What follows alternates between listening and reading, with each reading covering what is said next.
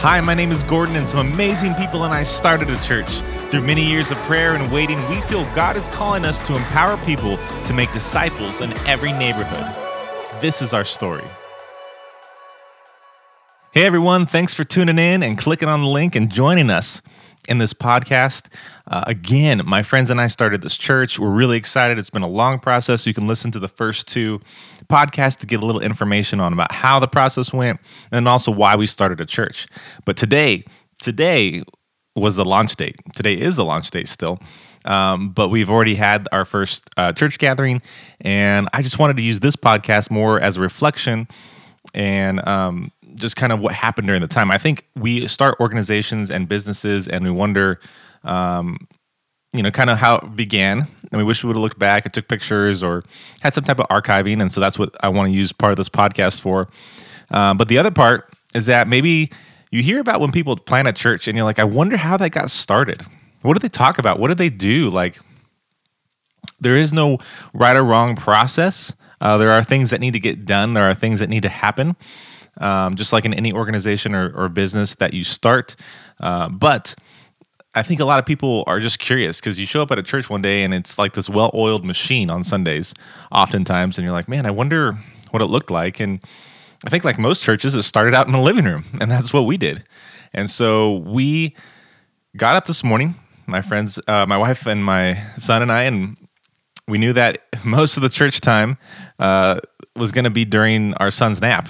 So when we showed up, we're going to host the church at our friend's house, the Mejia house, and we showed up and we put our son to bed, and we've decided to kind of create this time of the church where we're meeting at the house, where we're going to have food, we're going to go over scripture, we're going to have a time of singing and praising, and then also sharing a little bit of vision drip. And I think that's important during the first stages of the church, if not throughout, the entire process of the church, if not the entire process of any organization, where you're constantly dripping vision. Because there's an analogy out there by Zig Ziglar. I'm not really sure, maybe Bill Hybels, somewhere where vision is like a bucket with holes at the bottom. As you keep filling it up, it slowly drips away as you're telling your business or organization or whatever that may be. And so you have to keep constantly giving vision all the time because people forget, people move on, people have distractions.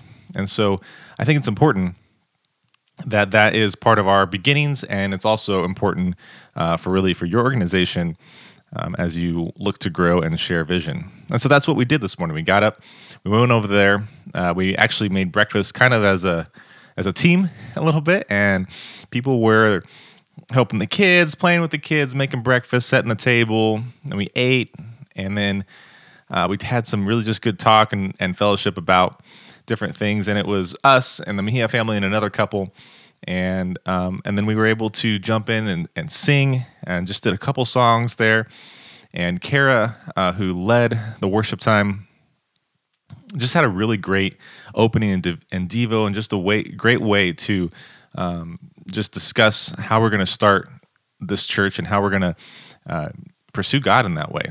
And then we opened up a time where I was able to share some vision with everybody and just kind of keep that momentum going like I just shared. And then Ryan led us in Romans 1. And we're going to be going through Romans one chapter a week. And I think a lot of house churches and life groups and small groups and cell groups and community groups, whatever you want to do it, they do about a chapter a week is usually what's doable among all the members in the group. And so if you want to join us in that, you feel free. You can be in Romans. We started Romans 1 today. And it's pretty solid. Jumping up right in Rome with Romans, and Paul's writing to Rome. There's a lot there. And so I just wanted to share a little bit of that process. You kind of wonder what's happening, and you're like, okay, that doesn't seem very threatening or cultish or any kind of weird thing when you kind of meet in a house and it's not very visible, let's say. But it's a lot of the foundational elements of what we need to do weekly, right, in the church, where we're going to be together corporately, we're going to fellowship, we're going to eat, we're going to talk about Jesus, we're going to talk about the Word, Now, I'm hoping as we grow over time and people are interested, that will involve baptisms. We'll have more specific times of communion and eating together in that way. But that's kind of just what happened, and it's just really simple. And that's part of what we want to at least start. And I know I've talked to so many pastors where they get a building and they keep going, and they're like, man, I just, those days were the days where we started the church. It was just simple. And even the congregational members, hey, remember back in the day where we would just get together and we would just pray, and it was just simple. And so I don't know how that's going to look for us in the future, but right now we're in that season. We're in that season where it's simple and it's enjoyable because of that. And I think oftentimes in church we get so caught up in so many different things that it becomes less enjoyable, and we're not able to connect with God on Sundays because we're so wrapped up in what we're supposed to do, quote unquote. And so it was just a sweet time this morning to fellowship and to get with other people and talk about Jesus. Now, there was a point in the middle of the gathering where we just kind of hit. We just hit and just felt like this is real. And it might seem weird because we've been talking about this for months and years. But it's one of those things when you start a club or you start a church or an organization or a business, it's like, we're doing this. You sign the papers, you buy something, and you're committed. And we just had that feeling where we're talking about it. We've had a lot of good conversation and a lot of good ideas, and we're in it. And like I said in the other podcast, we're really excited about it. We want to see what happens. We want to see the hope of Jesus spread among our neighborhoods and among our friends and family, and just whoever wants to hear the gospel.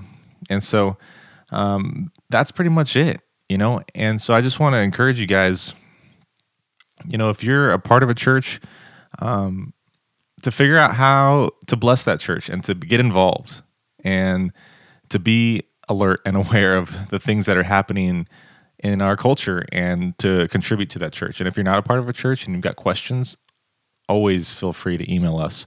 We want to be available to anybody and help empower people to pursue the gospel and to have a connection with God and Jesus. And so that's pretty much our day. And I think this is how it's going to go for a while for our church. And so those are just the reflections that I'm looking back.